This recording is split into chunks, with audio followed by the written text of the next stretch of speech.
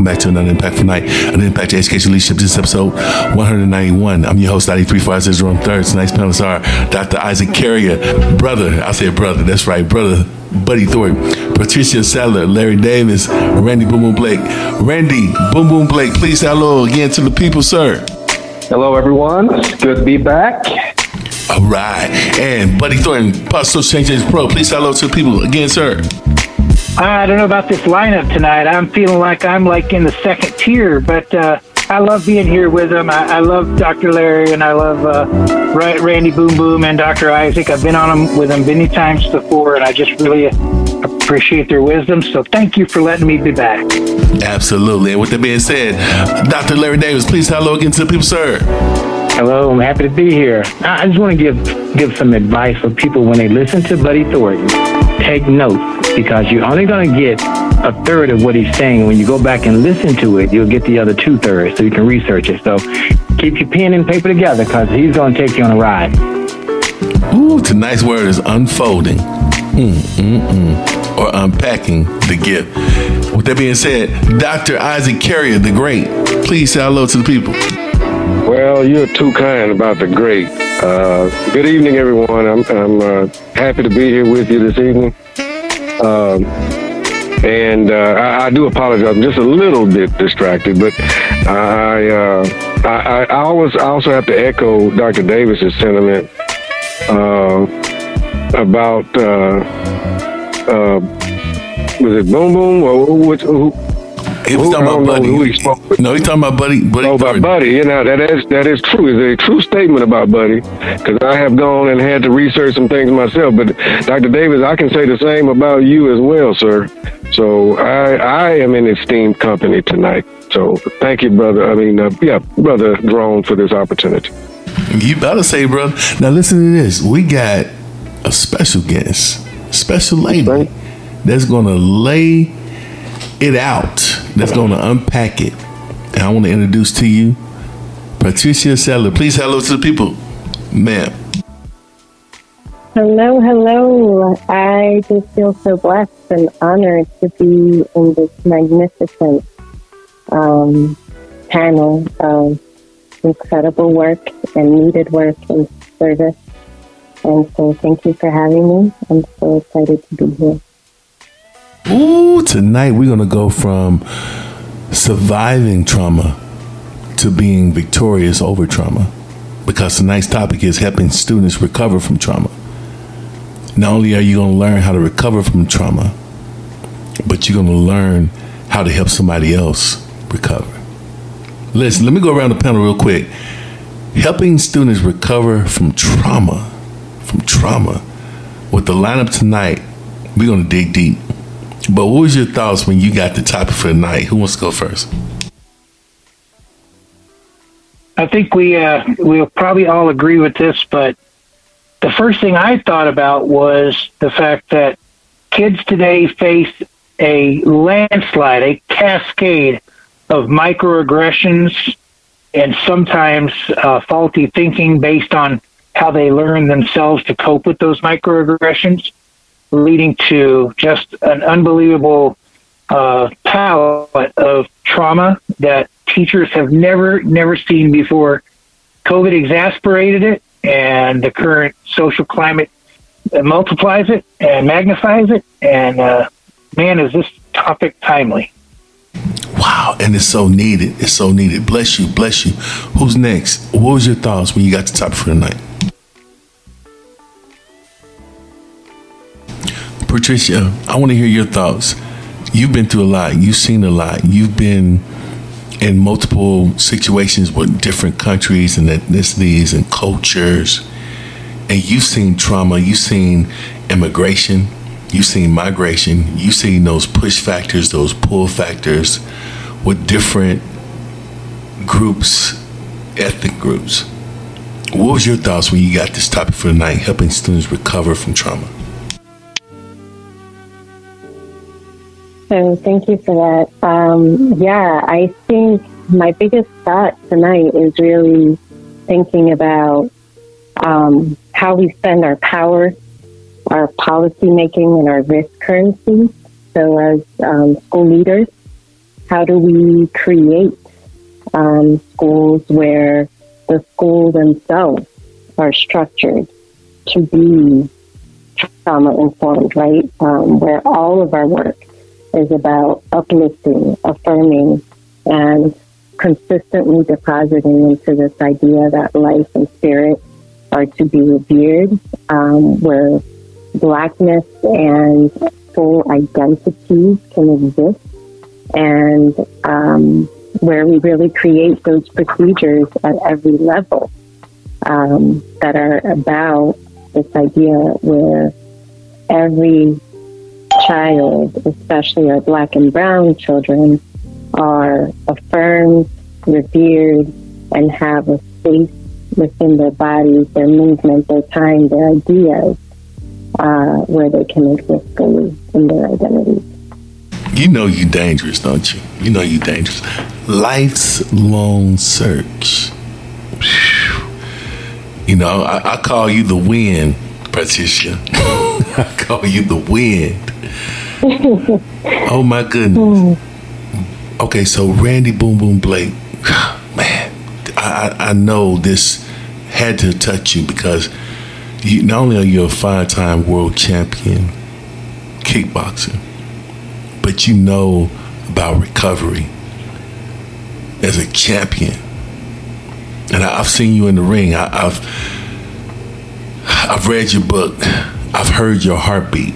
And to me, it sounds like a bass drum on a marching field. When you got the topic for the night, helping students recover from trauma, what went through your mind based off your past experiences and how you yourself recovered from trauma, from the battles? What's your thoughts, sir? I mean, first thing I thought when I read about it was, hallelujah. You know, obviously it's not a game, but, you know, it takes you back to your past, well, my past in general, and trauma wasn't even a thing when I was coming up. It was just hush hush, kind of throw it underneath the rug. And kind of fast forward today with, you know, a good friend of mine, Buddy, just said was, you know, COVID kind of just blasted it into all of our faces. Now it's there. It's everywhere. It's on TikTok. It's on Facebook.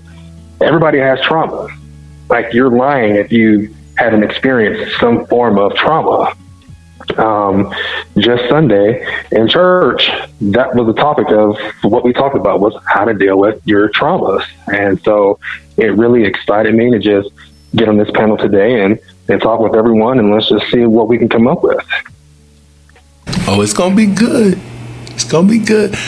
Dr. Larry Davis, what was your thoughts when you got the topic for the night? Well, my mind was everywhere because again, we talk about due process, and I've seen it. I've seen it at its finest, not at work. I've seen it at its finest be used imperfectly. I've seen it at its finest not serve the person it should have served. And I'm not just talking about in our schools, but in our legal system. So, again, this was also one of those, I might have thought about those 3 monkeys: hear no evil, see no evil, speak no evil, and just keep your mouth closed. But since you won't let me do that, let's go. No, that's not it. That's not it. You can speak freely on this podcast. The Honorable Dr. Isaac Carrier. What was your thoughts, sir, when you got the topic for the night? Helping students recover from trauma. So I got excited about it because I share the sentiments shared by everyone thus far. Having worked in the schools and the districts that I've worked in from my entire career, basically, trauma was something that was a very real reality for the majority of my students at any given point in time. For those of you that don't know, at the onset of, the school year that followed the onset of COVID, I took a principalship at a school here in Texas that I knew nothing about. I actually accepted the position because the principal was the first person to pass away from COVID in that county. And then I later found more out about the school, and it was one of those that were extreme circumstances. Hadn't had a consistent principal. Those kids had not had a consistent principal since they were in early elementary school. And so there was just a lot. Like Buddy said, COVID exacerbated it. It certainly brought it a whole lot more to light. We see it in everything. Everybody is seemingly on edge, and so that alone is very traumatic. But we're in a weird place right now, which kind of really brought on more excitement about this topic, because where schools are concerned, I can't speak about anywhere other than Texas, but what we're experiencing is also an explosion of a pre-COVID problem, which was a teacher shortage. So now we have a large number of individuals that have stepped into classrooms that are not certified, trained, qualified in most cases, other than having a degree to do so. And so not only are they tasked with learning how to become a teacher, it's how to address students and work with students all at the same time. And so it is certainly a very, very important and worthy topic, one that's going to require continued discussion along with appropriate action as well. Wow. When you spoke, I thought about the underprivileged. I thought about myself, because I did not grow up rich. I did not grow up with a lot of resources. I grew up in the ghetto. They call it the hood. And when I grew up, I literally saw my next door neighbors get arrested. I literally saw my next door neighbors get shot. I saw a lot of death growing up. I saw a lot of trauma growing up. I knew what PTSD was before I even heard the word PTSD. They didn't even call it PTSD then. They called it the hood life. They called it thug life. It had so many different names. And then later on, I started hearing PTSD. I don't know when PTSD was created, the word, but I was exposed to it from the youth. I was exposed to it from my uncles being on drugs. I was exposed to it to my aunts being on drugs. I was exposed to it when COVID-19 hit and it started taking the lives of my uncles and aunts. I was exposed to it. I was exposed to watching their lives go down after COVID-19 and watching them get on drugs. And I felt helpless, because what could I tell them? Could I tell them everything's going to be all right when they lost everything? They lost their homes. They lost their loved ones. I'm up to panel with this question. I want to get started, but I can't, because I feel like I gotta ask this question. How did COVID-19 affect you? How did it affect you? The panel's open. Let me go first to... go ahead. Yeah. The panel's open. Yeah, I'll lead off, because I was in a non-education space, and I think everybody else was in an education space. And so just a short recipe for disaster. In the first 18 months of COVID, I lost 4 of my employees, one who had worked for me for almost 19 years, one who had worked for me for 14 years. And then we shoot to the what I would like to call almost the tail end. At the beginning of this summer, I lost a 5th employee to COVID, because someone came from Texas to Arizona and did not tell anybody they were ill and interacted with the population, and a 74-year-old warehouseman died in less than 2 days. More than anything else, COVID has completely disrupted my idea of how I can be a positive charge for my people who work for me and trust me, that my average time of any employee in my employee has been over 14 years now. So people who go to work for me stay working for me. And when you rip apart a family like that, that's exactly what it is. You rip apart a family. But I'm not in the educational space. I just wanted people to have a bar sitter there. No, thank you for that. Thank you for that. The panel's still open. How did COVID-19 affect you? Who wants to take that? I'll go. And I'm really not trying to be cynical, but because I was a part of the group that was writing those reopening school plans. And I would like to just say this. It showed us that we valued money more than we valued our children and our teachers and our educators. It showed us that the budget, the finances were more important because they were looking for ways that we could count students present, not keep students present. They were looking for ways that we could count students in attendance to get the funding, not ways to make students count towards getting an education. So COVID showed me that our education system is more about money and finance and less about our children. Deep. Wow. Who's next? How did COVID-19 affect you? I'll go next. So COVID affected me in multiple ways. I had a very, very close friend, fraternity brother, that very early on, he texted the group of us and said that he wasn't feeling well and that he was, going to stay home and quarantine. And we got, another text a day or two later saying he was going to go ahead and go to the hospital. And then the next text we got was from his wife. He was in ICU on a ventilator.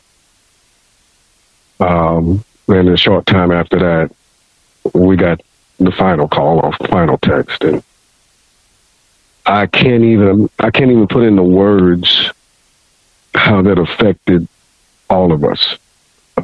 Like I said, very, very close. Almost, it's when it's kind of like when friends become family type of situation. Me personally, at that time, I was in education, but I was consulting, and in one fell swoop, my business, my livelihood went silent. And so I had a lot of time to sit and reflect on things. My older daughter was a senior. That was her senior year. And all the things that you look forward to, her prom, her senior activities, and ultimately her graduation, all of that was taken. She didn't get to experience any of that. And it probably bothered me more than it bothered her. She had her moment, but being the person that she is, she didn't dwell on it. She just prepared to enter college, and that's what she did. She's a senior now. She'll be graduating in May.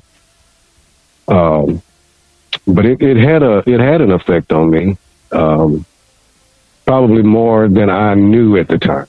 Now in hindsight, when I really look back on it, it was a scary time. It was, the unknown. I remember just going to the grocery store. Everybody's masked up and staying as far away from each other as they could, and it just was so desensitizing and desocializing. And it was a really hard time. Wow, I want to say so much, but I gotta, for the integrity of the podcast, be quiet. That was a lot. Who's next? How did COVID-19 affect you? So it affected me in a bunch of similar ways, in a couple of different ways.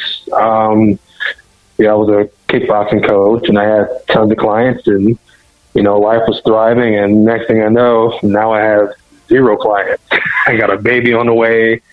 I've got a 10-year-old at that time. She's in school, and it wasn't so much the money thing for me. It was more seeing the struggle in my kid. Being able to see her go to school every single day, thriving, straight A student, and now you're this moody. It just she became kind of zombie-like, and it was very interesting to see that. And for me personally, what changed me, like the gentleman said before, it was the mask, the social distancing, the desensitizing of now socializing. I'm from Oklahoma and Tulsa, and Tulsa, Oklahoma is still very, how do I say this? It's still high tensions when it comes to racism and, the whites and the blacks and, things of that nature. Not to get too touchy on that subject, but that really amplified times 1,000,000 when COVID hit.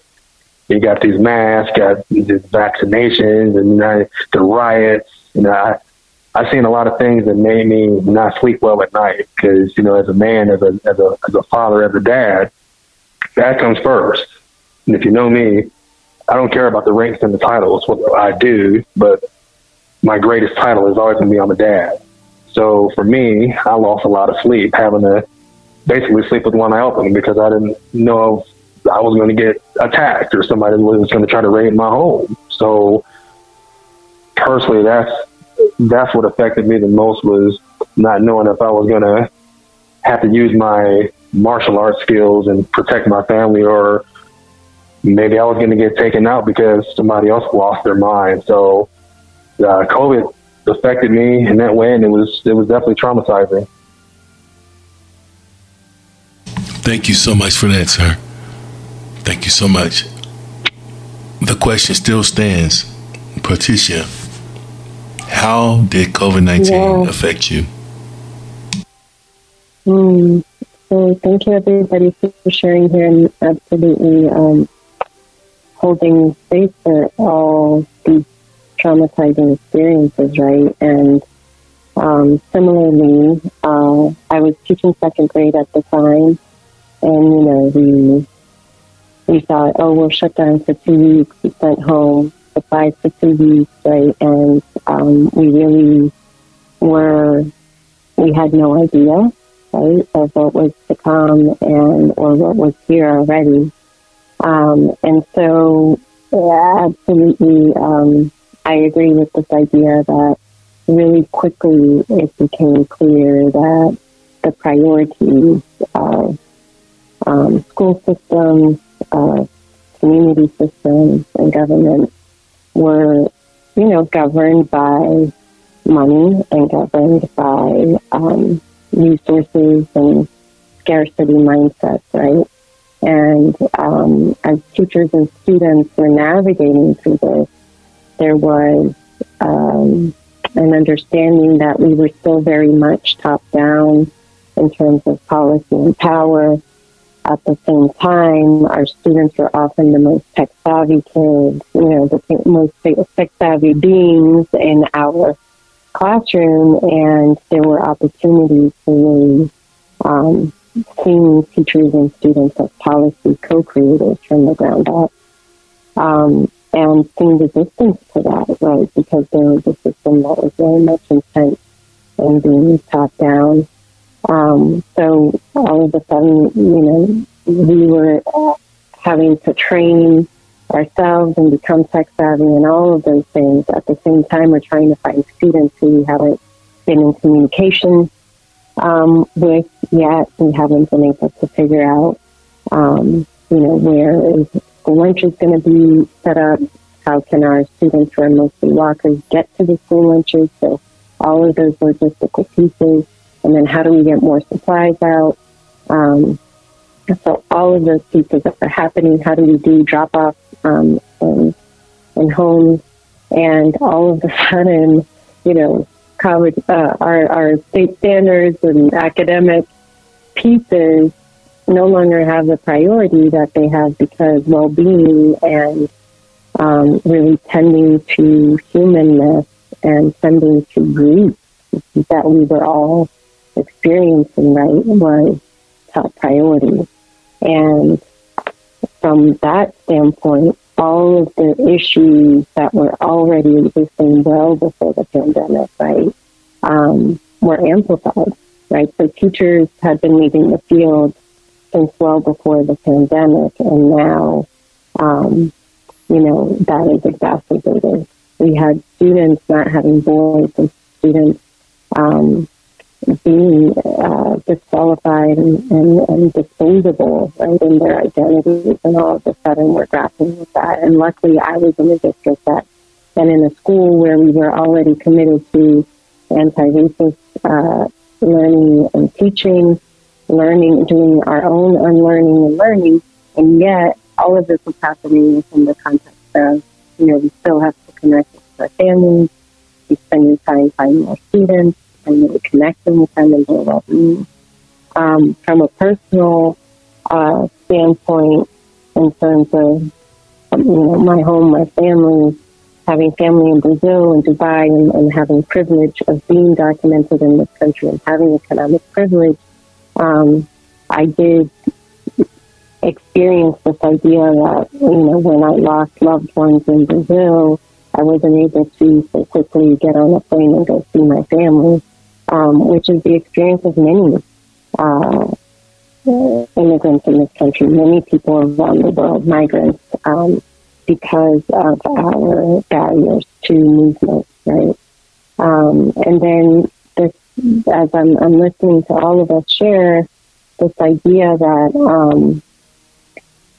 all that we were grieving ourselves and walking with our children at school and at home through their grief and through their trauma, all of this becomes front and center, right? And it did certainly for me and my family and my students.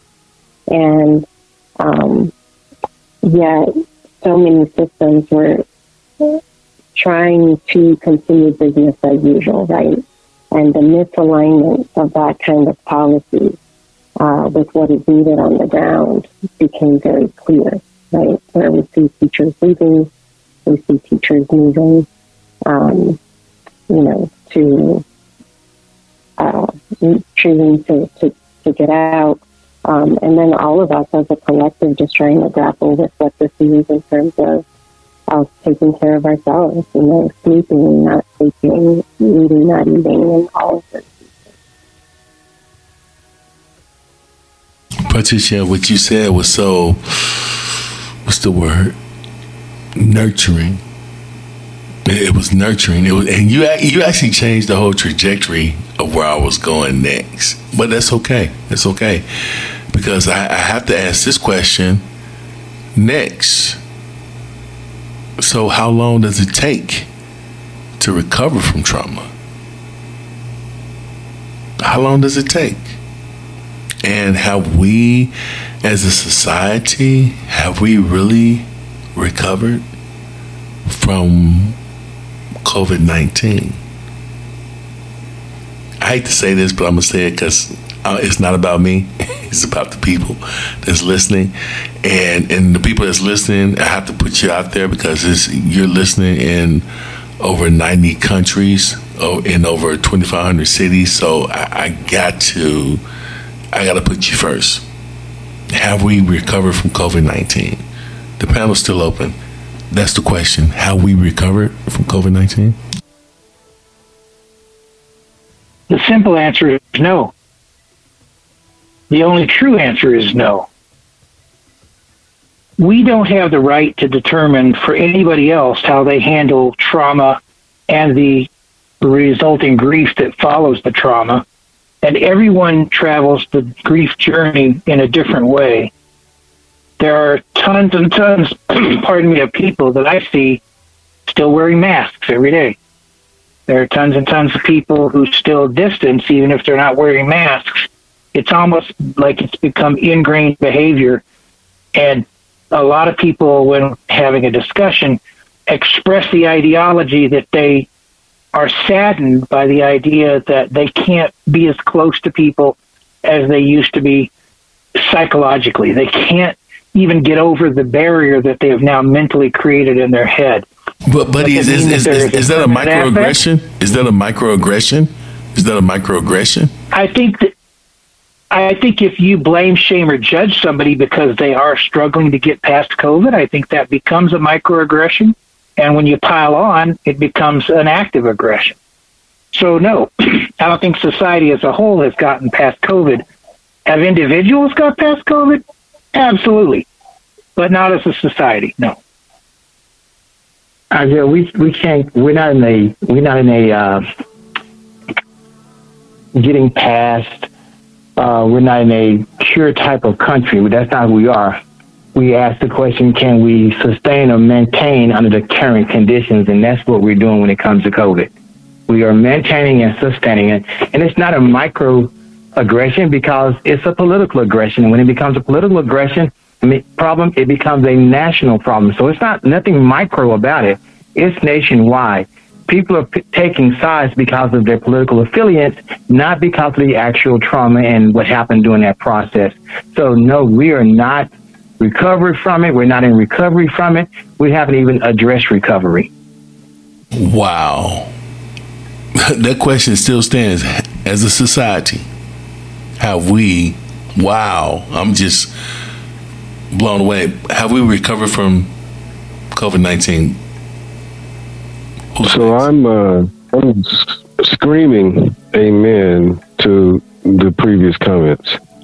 The political landscape is, just like we were able to see those that weren't, as aware as others about just the financial aspect of education and how actually really important it is that we would risk the lives of students and teachers and their families, all,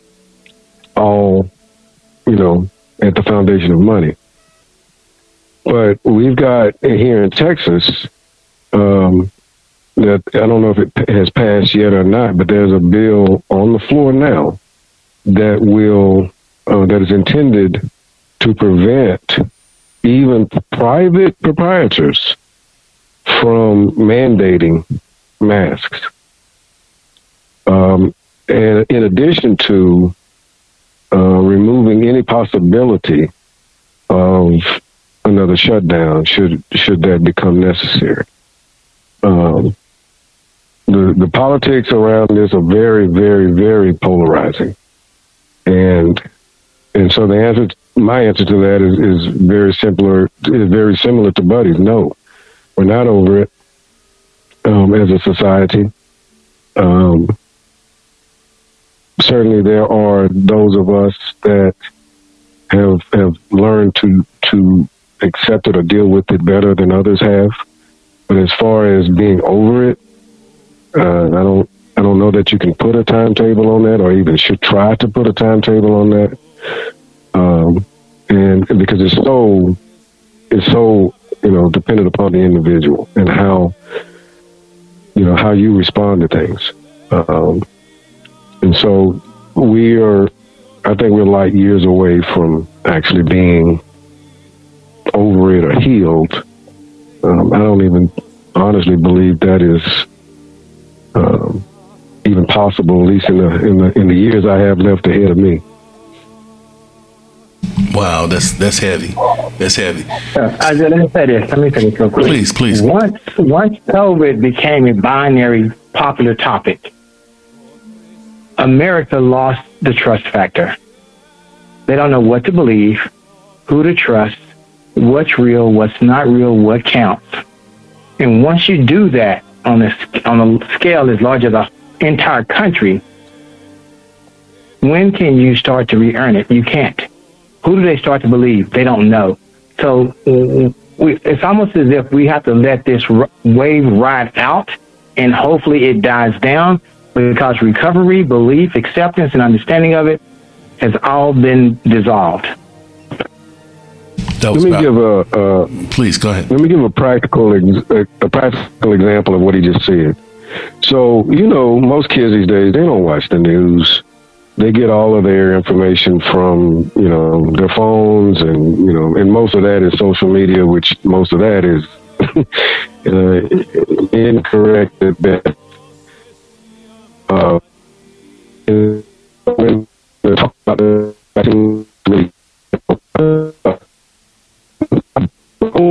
daughter and well, Dr. Carey, you're breaking up. You're breaking up, Dr. Carey. Dr. Carey, you're breaking up. You're breaking up.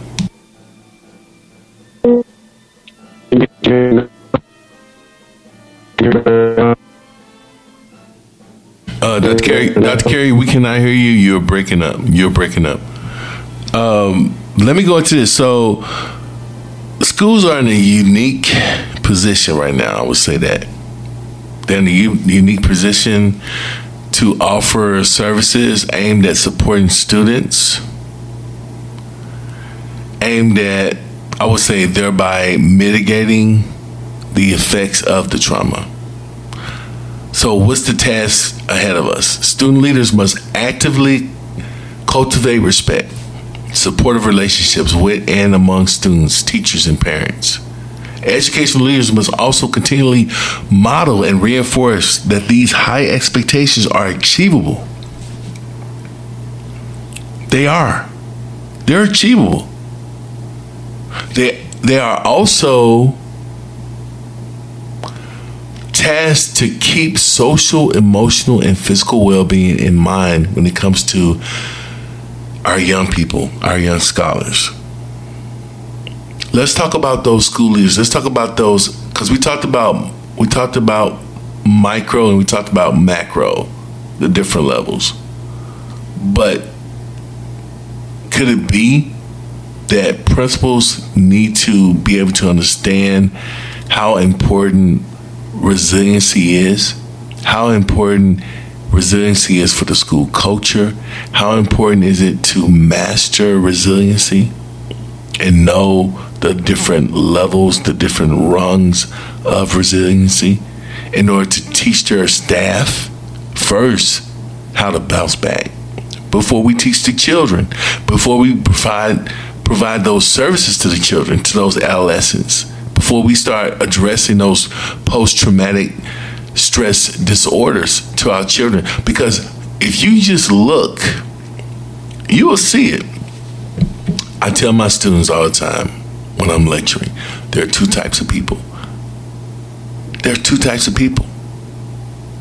There are lookers and there are seers. Lookers, they look but they don't see. But seers, when they see, they're aware to the detail. And so, problem solving comes apart when we look but don't see. Poor academic performance happens when we look but don't see. Poor attendance happens when we look but we don't see.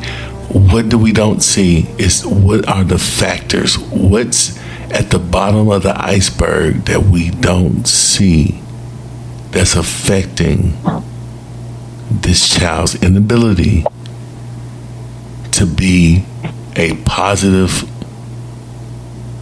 social change agent. Buddy Thornton, let me go to you real quick.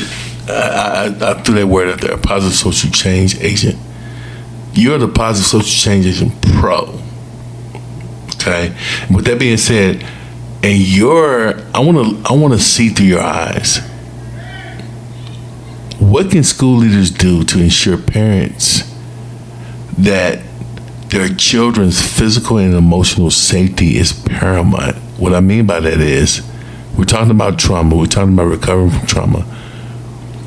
We're talking about social, emotional. How can school leaders, from your eyes, ensure parents that their children's physical and emotional needs and emotional safety is at the utmost importance, the paramount? What's your thoughts? Every teacher that's ever taught school faces at least two different types of parents, and sometimes three if you really want to include the middle crowd. You've got the parents who are the blamers, They're looking for any reason to lay blame for when their children fail or have a problem in school or when they perceive an issue at school. You have those parents who want to support the school and believe that their kids should try to cooperate and help build the culture in the school. And then you have the ambivalent middle, which sadly is bigger than the other two, of people who may or may not, but usually do not get involved or engaged with their children. That's a sad fact, and it comes out of my analytics and my work. The problem with asking school leaders to ensure anything is, as the school leaders on this call can tell you, there's no such thing as a 100% guarantee. You can, invite the parents to work on the school culture. You can encourage them to co-create the environment and help make it safe by just teaching their kids the 3 precepts of no blaming, no shaming, and no judging. And then when you add to that, we need to make sure that if we see something that's out of place, we tell somebody that it's out of place. That creates physical safety. Emotional safety is a little tougher, but leaders can have in-services with their teachers that they can teach them how to deal with micro-grief and the grief cycle. And when one of the 3 or 4 processes that lead into the grief cycle appear in a student, they should have some level of recognition that this child is struggling and having a problem. And then open communication with the parents that this is what my perception is. You're the only one who knows the child well enough to know if it's reality. That open communication has to happen, and it can't happen from an accusatory position. It can't be what happens on the campus is none of your business position. Leaders need to do exactly what parents need to do with their kids. Leaders need to co-create that mental picture, that mindset, that safety, both physical and emotional, is as much a problem for the parents as it is for the teachers and the administrators. Get on board, or you're part of the problem. And I lead with this. What got us here, when repeated, will leave us right here. Change has to be slow to be done right. But if you're saying things in your classroom, or if parents are saying things like, oh, kids will be kids, leave them alone. They're going to make mistakes, leave them alone. They're burying the lead. They're putting their head in the sand. They are not operating in the best interest of their children or any other children. They need to work on a level of knowledge and responsibility for caring for the other people in the school, because once they leave school, they're not going to have that catch-all. The parents aren't going to be able to go, oh, I protected you, I'll protect you. That's not going to happen. The real world doesn't work that way. So the leaders need to really take a lesson out of the microcosm of the world and understand that the most effective leader is a leader who is willing to stand up and say, come to me with your questions, come to me with your problems, and if occasionally maybe come and pat me on the back, because I'm here for you, and I pray that you're here for me. What you just said saves. This is saving our young people. This is saving not only our young people, but our society. Listen, I want to talk about, because school leaders, because I'm about to go to Dr. Larry Davis. Buddy, what you said, Buddy Thornton, what you said was so weighted, was so heavy, but I want to make sure that the people that are listening in know how to navigate what you said in a way that's going to be legally defensible for them. Okay? And when I talk about legally defensible, I'm talking about protecting their rights, protecting their due rights, protecting their due process.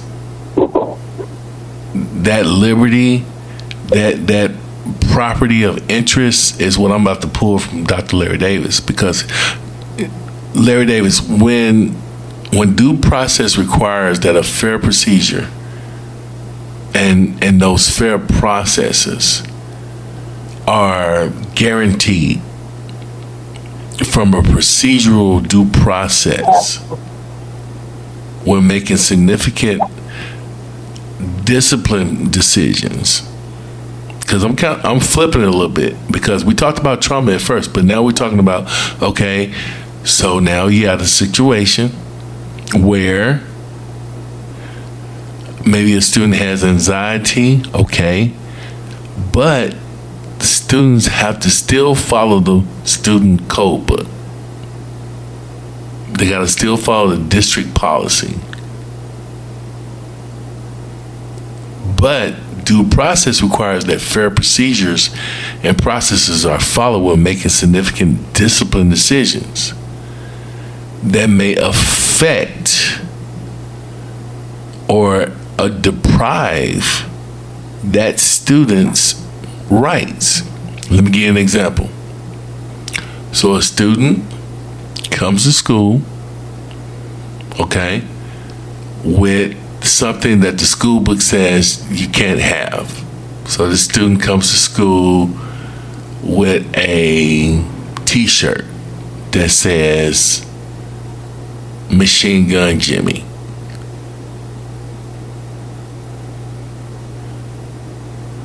And so the administration says you can't wear that in the school. You gotta take it home. These are some of the examples that we have been seeing in our schools from the post-COVID-19 epidemic or pandemic. And that's just a small one, because we've been seeing school shootings on the rise since COVID-19. And so these are some of the things that we need you to unpack, like, where's the due process? Where's the procedures? How are the school leaders coming to the table and talking about the campus improvement plans when it comes to facilitating these types of situations? What is fair and what is unfair? That's what I'm asking. What's fair when it comes to due process? What is unfair when it comes to due process and discipline? And is there an inequity amongst children of color when these conversations come up? That's the question. What's your thoughts? Well, that was way too many questions. I'm not going to be able to answer all those questions. So I'm going to just simply put it this way. Due process in our public schools is it's a fallacy, because you don't have to have due process to suspend a kid. You can suspend a kid for 3 days at any moment for anything. Now, we look at three major components of due process. And let's be realistic. Right to face your accuser, a timely process, and parents have a right to appeal. In less than 5% of any of those cases, the original whatever verdict stands. The kid is still going to be sent to an alternative school. The kid is still going to go to ISS. The kid is still going to be out of school suspension.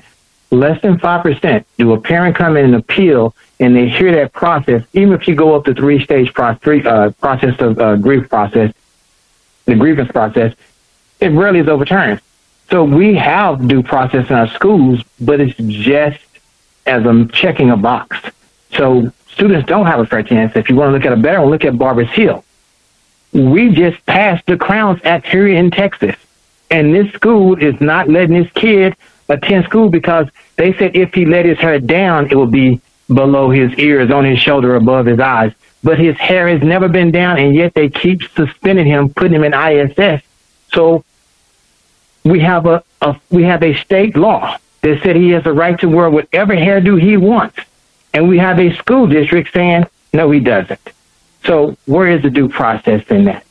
So due process is only a theory when it comes to our public schools. But I want to ask some of the Buddy's thing. That's what really had me going. You said principals. We have to stop putting all this burden on the principal, because if everyone in this call went out to the store and I said, go get me a traditional deck of cards, everyone would come back with a standard 52 deck of cards, spades, clubs, hearts, and diamonds, aces to deuces, right? This is how we treat our schools. When a principal, it doesn't matter where, and you know I was a principal at a school that was failing for 4 years, and I turned it around. I've had schools recognized by TEA, the Texas Education Agency, as top-performing schools. When a principal takes over a school, that budget has already been determined. It doesn't matter what his student body looks like. And the federal government says if you have a certain percent of kids at risk, special ed, Title I, you get X amount of dollars. They've already put a ceiling on how much they're willing to help you with those kids. We can't put that onus on the principal. That onus is on our federal government, our state government, our local government. We have to fund schools based on the needs of children. And then we can say, oh, that principal didn't do what he could have done, given all the resources he had or she had. But right now, our principals don't have all those resources. And we're not giving them to them because we value incarceration more than we value education. So there you go. I apologize. I went over. Thank you. No, that's another topic, and you dangerous. We gonna bring you back. That's okay. Talk more about that. Let me go to Patricia really quick. Wow, Dr. Davis, thank you so much for adding so much weight to this conversation. Buddy Thornton, you know, you just added a battleship, a cruise ship to the conversation. Patricia Sadler, let me ask you this. So based off what we just heard, why must principals procedures be completed before a principal assigns a student to be suspended, to be sent to DAP, to be sent to alternative school? What's the follow-up through your eyes? What do you see? Is it fair across the board? The way principals enact their disciplinary procedures amongst their students. What's your thoughts? Well, thank you for that question. And then Dr. Davis, so on point. Thank you so much for everything you shared, because it is all a fallacy. And so the short answer is no. It is not fair. We wouldn't be where we are if it was fair. And I take the approach of why are administrative procedures to be completed, because I think we need to get real clear on who we are not, whose we are, and what we must do to serve. And that comes from Dr. Jose Medina, one of our dual language professors, and also from Esther Arma, who wrote Emotional Justice. Because here's the thing, having been in this for 20 years, I really take Dr. Bettina Love's work to be profoundly guiding right now and needed. In that administrative procedures, they are anti-Black. That is the short answer and the painful answer. They are anti-neurodivergence. They are anti-lower SES, anti-undocumented status, anti-linguistic, perfect English kind of thing, quote unquote, anti-LGBTQIA. I could go on. And the point is, Dr. Bettina Love invites us to become abolitionists at this point. And what that means is that we divest of this idea where people are disposable and where money gets to guide the policies we put in place to meet needs of children. Because we will not meet the needs of children. We haven't been meeting the needs of children. And also to the point of like Sears and the Sears and Lookers, Mr. Joan, that you brought up, like, we don't see students, right? And then moreover, to Esther Arma's point in emotional justice is we don't see, what the pain is, what the unsafety is when it comes to racial discrimination, when it comes to racial oppression, right? And so Esther Arma really invites us to think about the unsaid. And I think that when we think about procedures, it's the unsaid. We can just check off boxes. We don't need to talk about emotions. We don't need to talk about race. We don't need to talk about racism and classism and any of that. And so as administrators, where I see us becoming policymakers at every level, is where we get to also decide and get clear on if we're about abolition. We are not here to reform. We are not here to reimagine, as Dr. Bettina Love says. And as Dr. Shalaby says, we are not going to be about punishment and reward and about mirroring the carceral state in schools. We have to get really clear about that. And what that means is we're changing the interview questions. We are changing, quote unquote, professional standards for teachers, where we're actually putting the language of abolition within those, so that when we have an interviewer, we are asking the questions of how we're going to be life affirming, Blackness affirming, spirit sustaining, culturally sustaining, linguistically sustaining practitioners at every level, right? And so as principals, we need to get real clear about that, and that has to be our guiding anchor and our North Star. And then what that means in terms of our ability to change policy, I believe that in a system where really teachers are the policy implementers and students are the policy receivers, we need to flip the script. We need to be looking at districts and being like, this is my need, this is what it's going to take, and how are you going to support us? And then we're going to go find the laws to, put through, in the court system what we need if those needs are not met. And I think that's the time for us to do that as families, as teachers, as administrators, those of us who have been here long enough to see that, we can fight for equity all day long, but as long as the power and policy structure is still top down and colonial, we will continue to recreate the outcomes of coloniality, and that's not the world I want to see. The hope lies in the fact that we're all co-creators of policy, and we get to say, not here, not now, and by the way, we are a place where we absolutely affirm all of the identities that come into the space.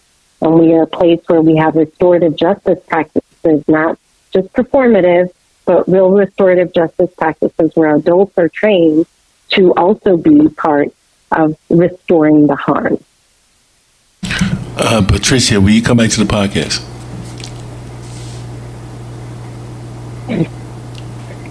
Let me ask you again. Patricia, will you come back to the podcast? Yes, I will. I will be honored to come back to the podcast. Thank you for having me. No, we thank you. Listen, the reason why I asked you, because you opened up a whole nother can of worms. We don't even have time to unpack it. You talked about colonialism. You talked about colonialism. You talked about the 3 G's, God, Gold, and Glory. Because think about it, that was the precipice of colonialism, right? So, colonial America, where slavery exploded. I would say, from my personal research, slavery exploded after 1793. Eli Whitney created this invention called the cotton gin. The cotton gin was able to take apart cotton, right? It picked it. And so there was a large amount of cotton to be picked. So it required more human labor in the South. And that harvest of cotton that was picked by the cotton gin then was loaded into these ships that were in the Gulf of Mexico that went up the East Coast to New York, to those factories to produce clothes. And also, let's not forget about Virginia and North Carolina, South Carolina, who was the top tier tobacco producers as well. And so they made this profit from the backs of slaves.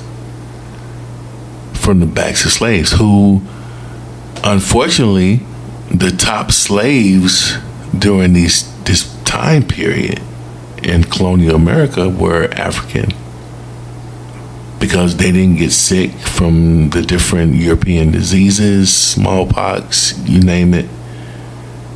and their work ethic was more productive. Let me go to Randy Boom Boom Blake. Patricia, you did this. You went deep. I'm going to Randy because I know Randy's going to knock this into the popcorn section.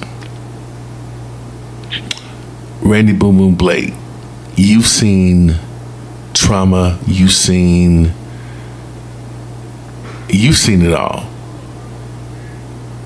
You've lived through it all. You've been challenged, you've had hurdles, but you kept going. You've been broken, you've been bruised, you've been bloody, but you kept pushing forward. What challenges did you face in school as a black and brown student in your community? That's my question. What challenges did I face? Was that the question? Yes, sir. Okay. Wow. Well, for me, it's something I've always known that was just different. I don't know. It was just some aura about me. I never really fit in with anybody. I mean, I actually started off going to a all black school, and I was actually picked on a lot. And I can't really tell you why. It just happened. So that was a challenge. Going into high school, I ended up being one of 5 black people in an all-white school, in an all-white community. So now you want to talk about really not filling in, because there was like 600 of us. So that 5 people was really spread out. They made sure none of us was in the same lunchroom, the same classrooms. So I think the challenges for me and what made it difficult was just the fact that it was a lonesome journey, right? But in a nutshell, it was difficult because I was always told I was different, and I just accepted that. But what helped me overcome those challenges was the fact that I joined martial arts. And when you join martial arts, you learn multiple principles. You learn self-discovery. You learn respect, integrity. You learn all these things. And I would say that is truly what helped me overcome a lot of those obstacles, not just in school, but even still today.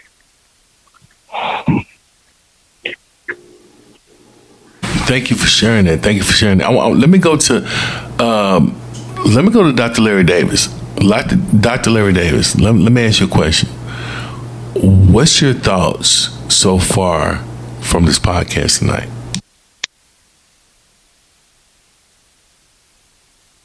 Give me a second. Listen to this. I gotta tell you, I'm blown away. But there's 2 things that just really popping out at me, and I want to just say this. And the young lady, she is so right.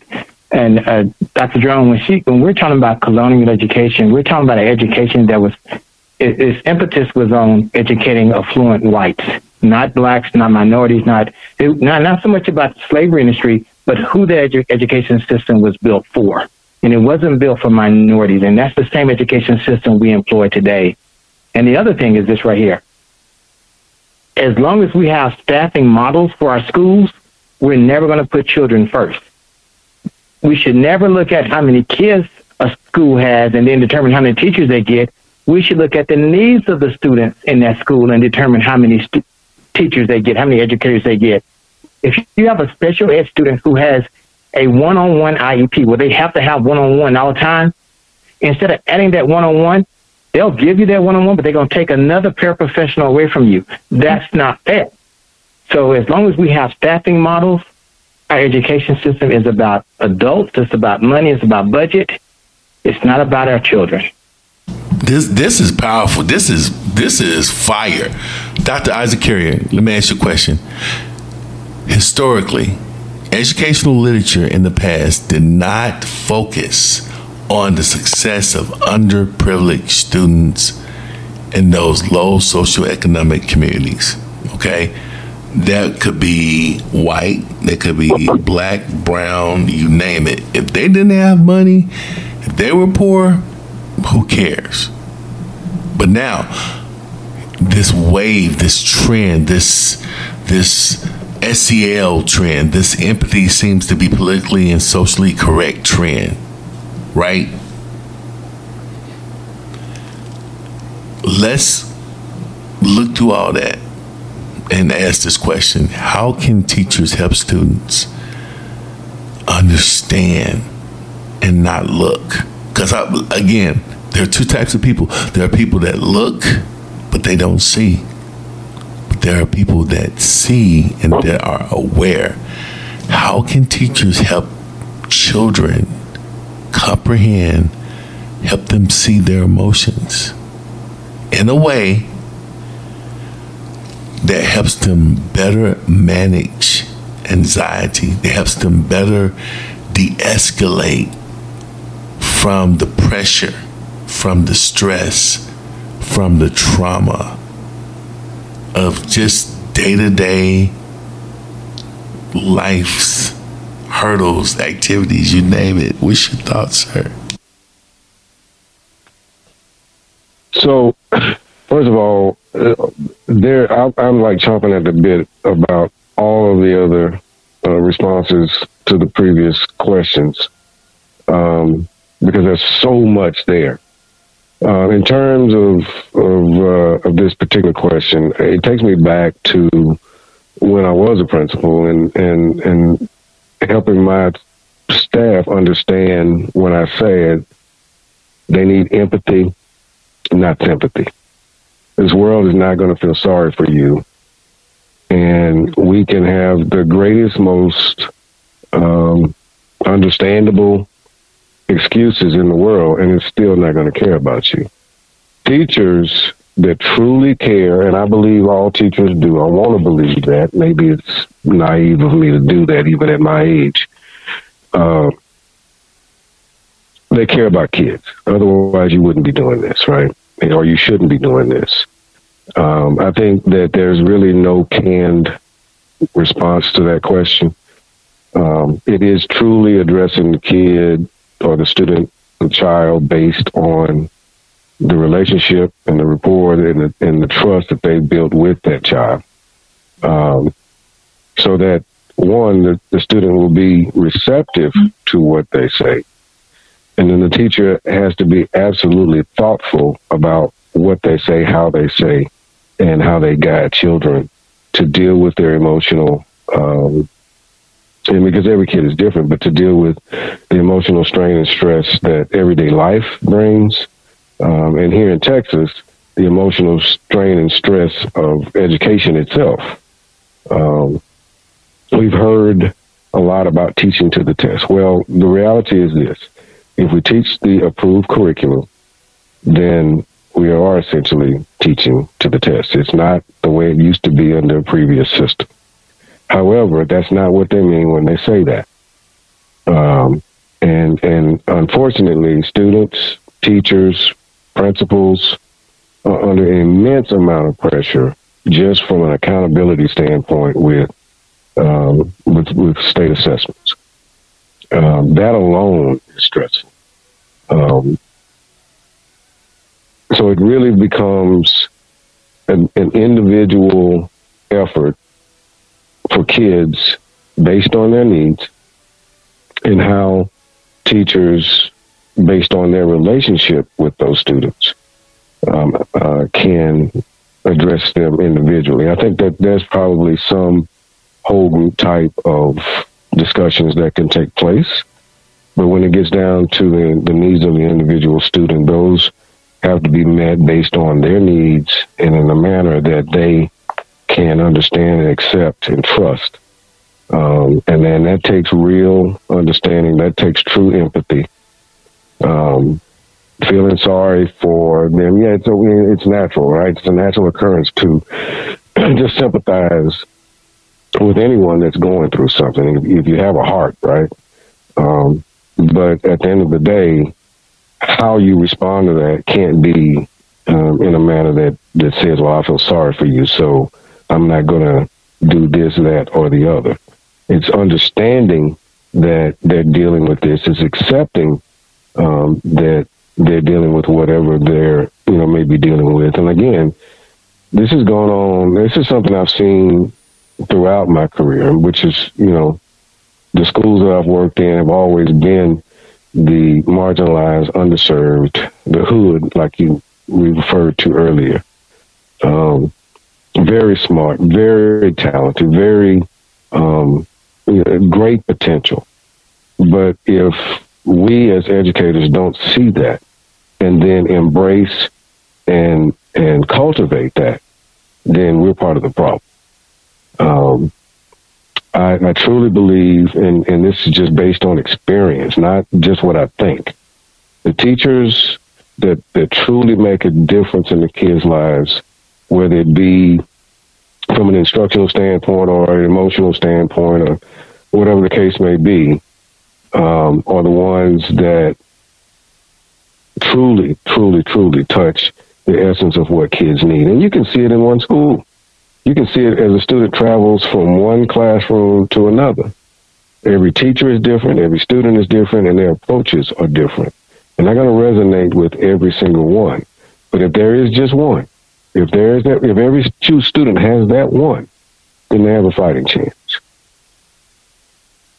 Listen, this has been incredible. Let me get one person to sum this up or to take away. Who wants to do it? And then we're out of here. I hate stepping up to the plate here, but I do have one thing I do want to say. I listened to what everybody said, and everybody is correct in one fashion or another. Nobody is incorrect. But I'm in my series of books, The Slippery Slope, and I'm about to launch books 5 and 6 simultaneously.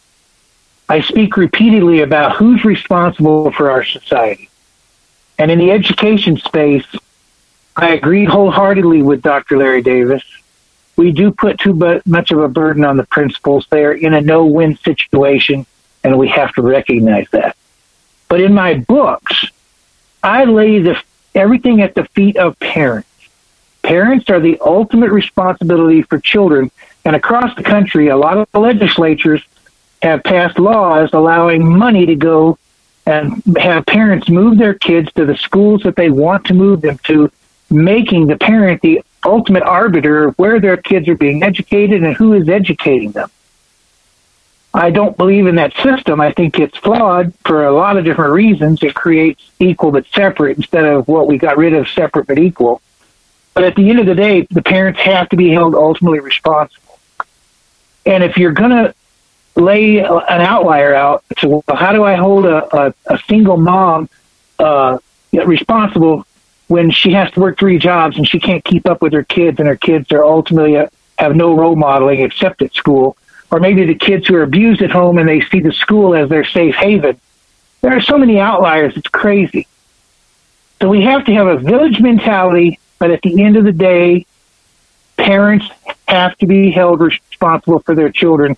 And if that is the underlying fact, why wouldn't parents automatically want to do everything in their power to support the schools to make the culture and the educational process right for their children? That's the question. I think that sums up what we said tonight. Listen, wow. Y'all got to share this to your friends.